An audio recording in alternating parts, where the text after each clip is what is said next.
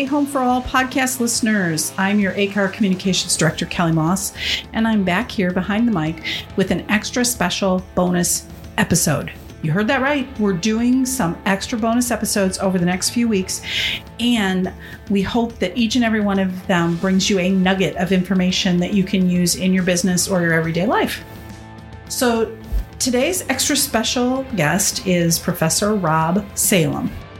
Professor Salem is the Associate Dean for Diversity and Inclusion and Clinical Professor of Law at the University of Toledo. Mr. Salem teaches clinical courses that provide students with the skills necessary to successfully practice law while advancing the law school's social justice mission. He also works with students on several policy and law reform projects locally and statewide. The projects have addressed issues such as bullying prevention, prisoner reentry, elder law, LGBTQ rights, delivery of criminal defense, and statutory amendments where students are given the opportunity to critique the law and work for reform through education, direct representation, and advocacy before legislative bodies.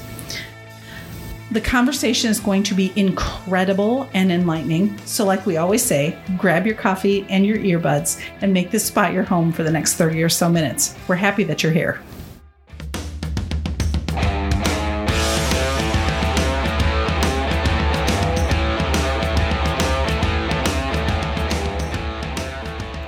ACAR Home for All podcast is a bi-weekly production where we will host interviews, facilitate conversations, and talk about what's happening in the world of real estate. We'll introduce you to the important people in your community and help you learn how to grow your real estate-related business.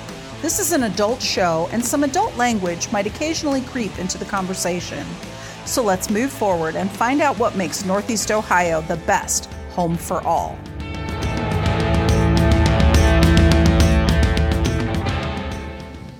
So as I mentioned in the opener, today we're sitting down with Professor Rob Salem from the University of Toledo.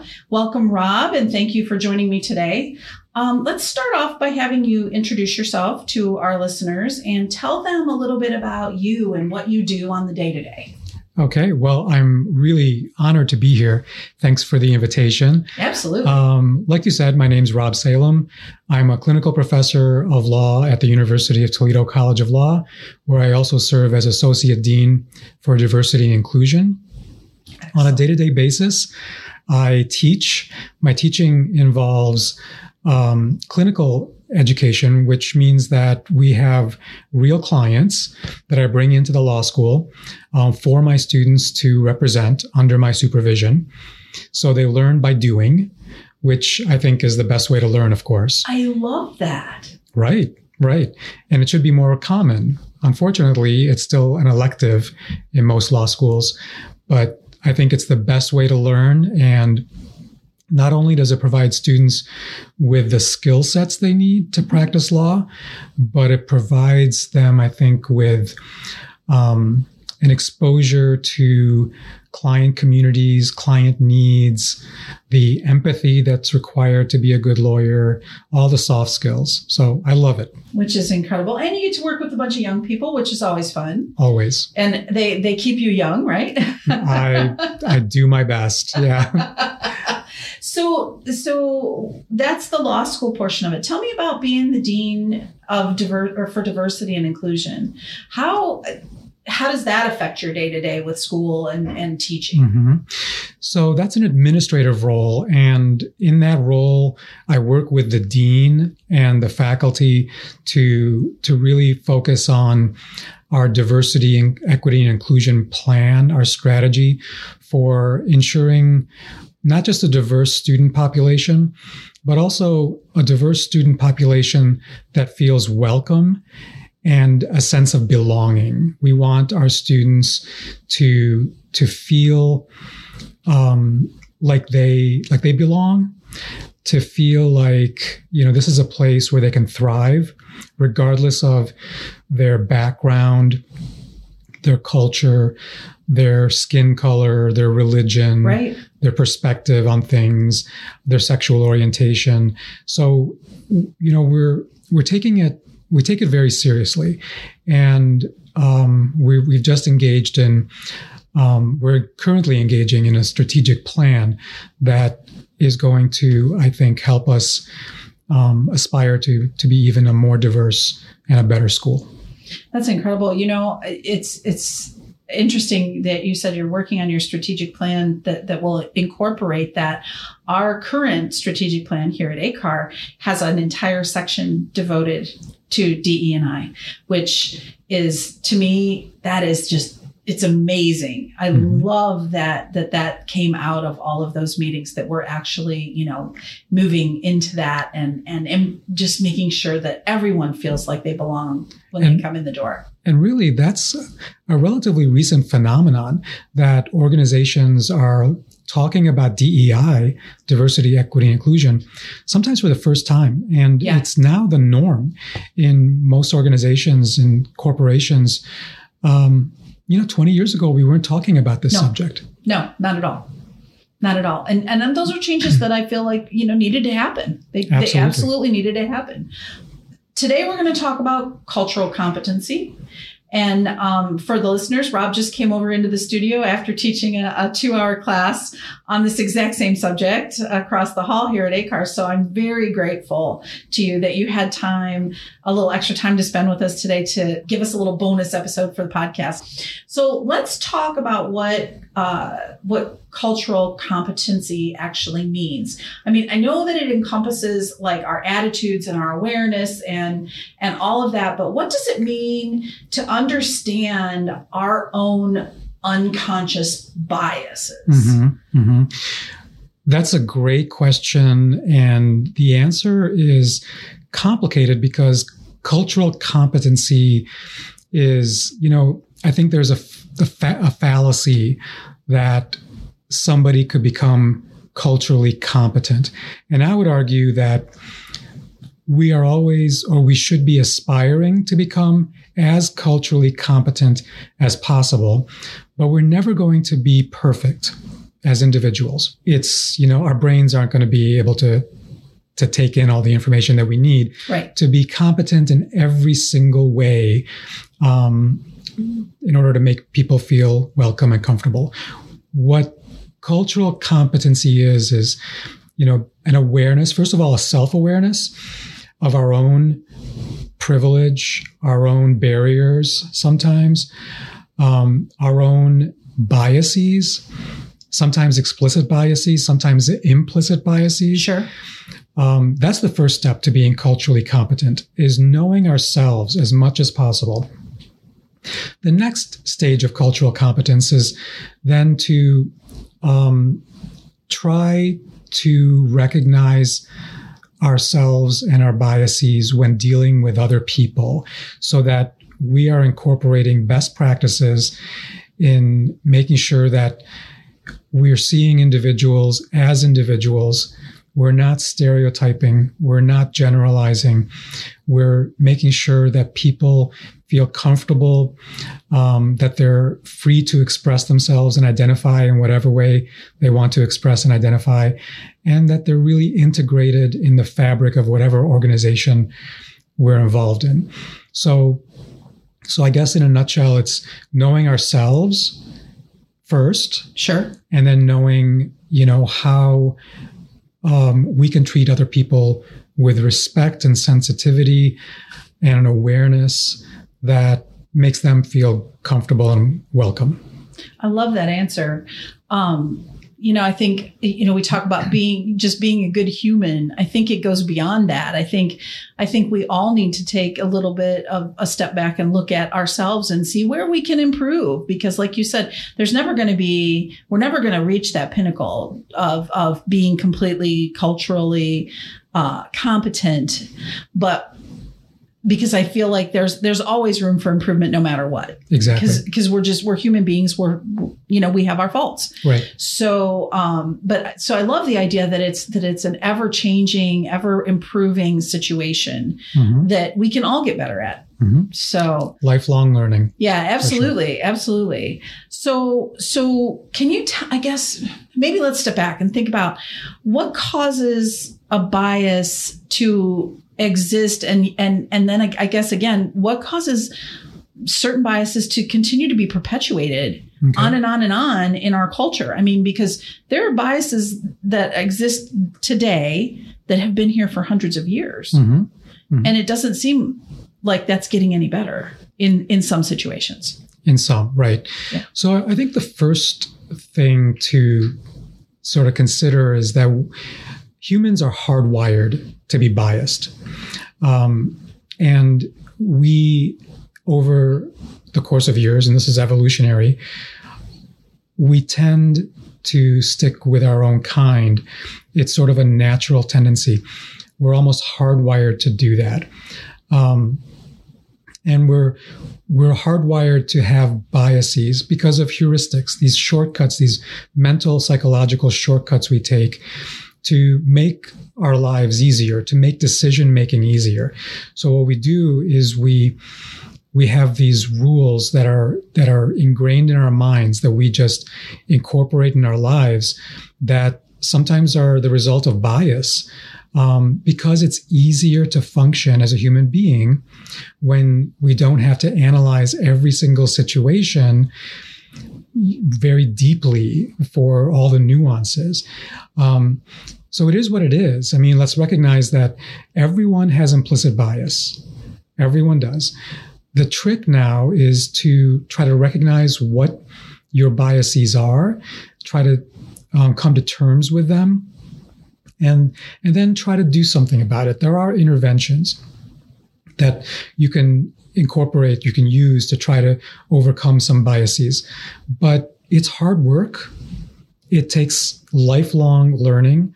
It takes some real humility. You got to recognize that, when people say, oh, I'm not a racist or I'm not biased in any way, I'm going to be skeptical because, I think most of us are. And in fact, so you asked where these biases come from.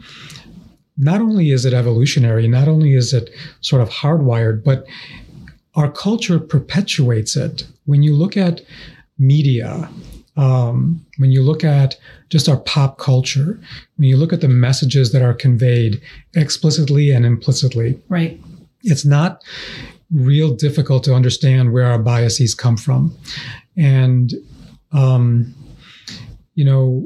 I look at local news, for instance, local news stations. I don't watch local news. I'm sorry, because I just think, you're not the only one.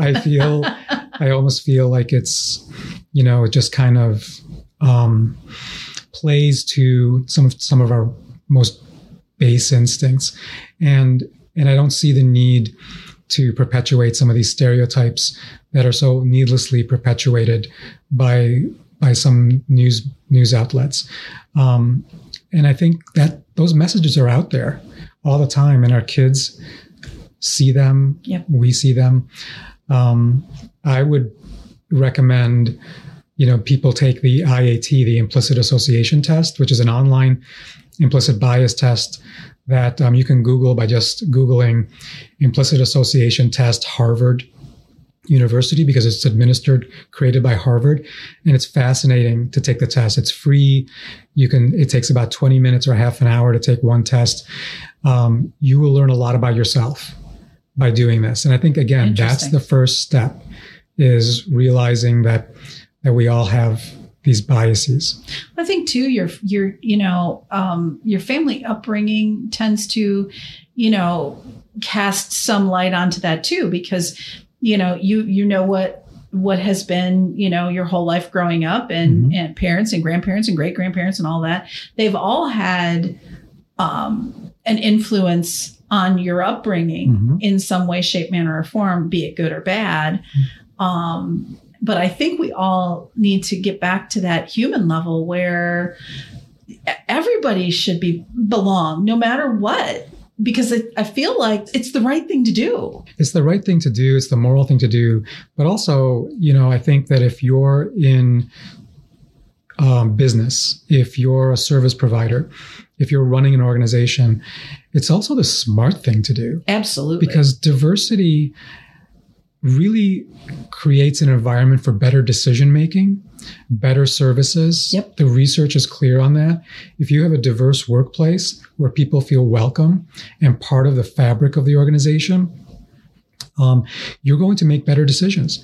Because conversely, if you're, just an organization with one kind of person, if everybody in your organization comes from the same background, looks the same, groupthink will take over, and your perspectives are going to be very limited. The creative juices are not going to be as flowing as they would be with a diverse workforce. And so your decisions tend to be less creative. They tend to be less useful. Yep. So diversity is not just the right thing. It's not just the moral thing.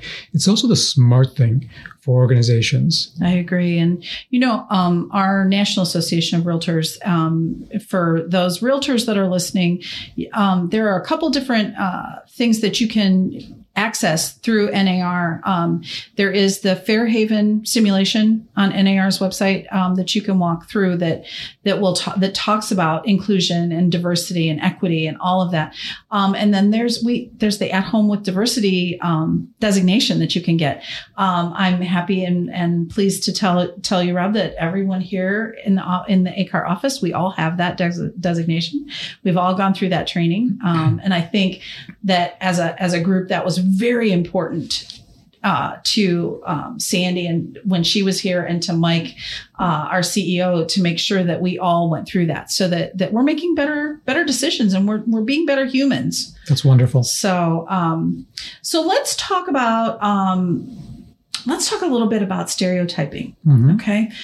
How does the fact that we have this, I guess, lack of knowledge about different societal groups, how does that influence our perception of others when we're looking at a group of people? Mm-hmm. I would love to be able to say that, my brain is perfect and does not do that. But like you had said before, we all have that, kind of in our brain anyway. So how does that influence our perception of other people when we're talking about stereotyping? Yeah, well, we all stereotype. We again, that's part of implicit bias. Fortunately, I think that most of us have moved, in today's world, you don't see explicit stereotyping, explicit racism, or explicit bigotry as much as we did, let's say, during the Jim Crow era. Sure. But now it's more implicit. And our stereotypes, our perspectives, our views may be influenced by our implicit bias. We may think we're doing the right thing. We may think that we are fair and just, and we pride ourselves on not being racist or bigoted in any way. But that doesn't mean that our actions don't somehow convey our biases in certain situations. And stereotypes play a large role in that. Sure. Stereotypes are part of our implicit bias. So stereotypes are just a heuristic. They're, again, a shortcut, a mental shortcut we take, right, to make our lives easier. It's easier to navigate life when we think that things are simple, things are black or white. Yeah. And this group is this, that group is that. It makes it easier to navigate life. So that's where we start, and you can understand why humans develop that way, because it's a survival instinct. Sure. I would argue that our ancestors probably needed to stereotype in order to survive. Unfortunately, it's not necessary anymore. Right. And we have the tools to overcome stereotyping. So, I would say that, again, recognizing our biases, our implicit biases, if we know that we harbor stereotypes, the best thing to do after awareness is to do the best we can to educate ourselves and to make as many contacts as we can in the groups that, represent the stereotypes that we're talking about. Right. So if I feel like I'm biased, or if I have an awareness that maybe I'm biased toward a certain population, and I need to work on it, I'm going to do my best to get out there and try to make connections to those organizations. I'm going to read about those cultures, subcultures sometimes, Sure. so that I can understand as much as possible. I'm going to do my best to become more competent about it. Will I ever be perfect? No. Nope. And it's hard work, but it's the only way you can overcome stereotypes. And it's also, I think, important to, explore other ways of overcoming your stereotypes. Like, consider alternatives for why people behave the way they do. If we step back and take it slowly and not just make rash decisions and, attribute people's behaviors to stereotypes, we'll find that a lot of times people are behaving the way they do because of other factors, other influences in their lives. So I used this example in the class just a couple hours ago. When I have students represent a Black woman, for instance, a young single Black mother who has 4 children at home, who has 2 jobs, who has unreliable transportation, who lives in a city like Toledo, which doesn't have great mass transit, and she's late for an appointment. Sometimes I'll hear my students complain and roll their eyes and say, there she goes again, late for another appointment. So I will often have a teaching moment about it and say, look, think about all the alternative reasons why she might be late. Right. Okay. Now I know what's going on in their minds is maybe some implicit bias. Sure. About African Americans. And I try to dispel that by saying, think about how it would be if you had 4 kids under the age of 12 at home. Yep. And you're juggling 2 jobs. You're tired. Your car is not functioning. The bus schedule isn't cooperating, and you just want to do the best you can, and you run out of the house late because your children needed something. Okay, you're going to be late. Yeah. It's okay. Now, that's not to excuse tardiness on all occasions. Oh, no. But it's also to consider alternative reasons for people's behaviors. Right. Okay. And avoid and really just intentionally tell yourself, oh, I might be stereotyping here. I'm going to step back and think about other reasons to rationalize or explain away this behavior. See, I love that you use that as a teaching moment for people to look at the opposite side and to put themselves in someone else's shoes for 5 minutes and say, you know what, this person is, perhaps being a mom and trying to execute being a mom the best way that she knows how. And because of that, maybe she's going to be 5 minutes late. And if that's the case, then you know what? In many cases, there's a valid reason for that. Right. A lot of us could, benefit from putting our feet in another person's shoes and saying, you know what? Maybe I need to think about this for a second. Absolutely. So, and also, since I'm talking to somebody in the real estate world, I think it's important, and this is related, it's important to consider, the history here and why there are these stereotypes involving certain communities. When you look at our history of redlining, when you look at our history with the federal government, in the 1930s, basically, mapped these cities and said people who are living in these particular neighborhoods that are coded redlined, are not going to be eligible for federally insured loans. And, they encouraged white flight from these neighborhoods. And they basically caused a situation where there was mass disinvestment from these neighborhoods. So people that were stuck in these neighborhoods didn't have good access to healthcare, didn't have good access to nutritious foods because there are no grocery stores, no access to quality education or very little access to quality education, bad infrastructure. And so then, we make it almost impossible for people to break out of that cycle of poverty. Yep. And then, so some of our stereotypes come from our history. There are historical contexts that we just sometimes forget. So, we need to acknowledge our role in this. Everyone, we're all part of this. We're all part of the problem, and we're all part of the solution. Right. And until everybody understands that, there's still going to be issues out there. Absolutely. Unfortunately. So I know that as our realtors are out there working in the trenches and showing homes and selling homes, and that they meet new people every single day. What would you recommend? What kind of steps would you recommend, I guess, that we each put in place to ensure that we're doing our best to overcome our biases and to not perpetuate stereotyping?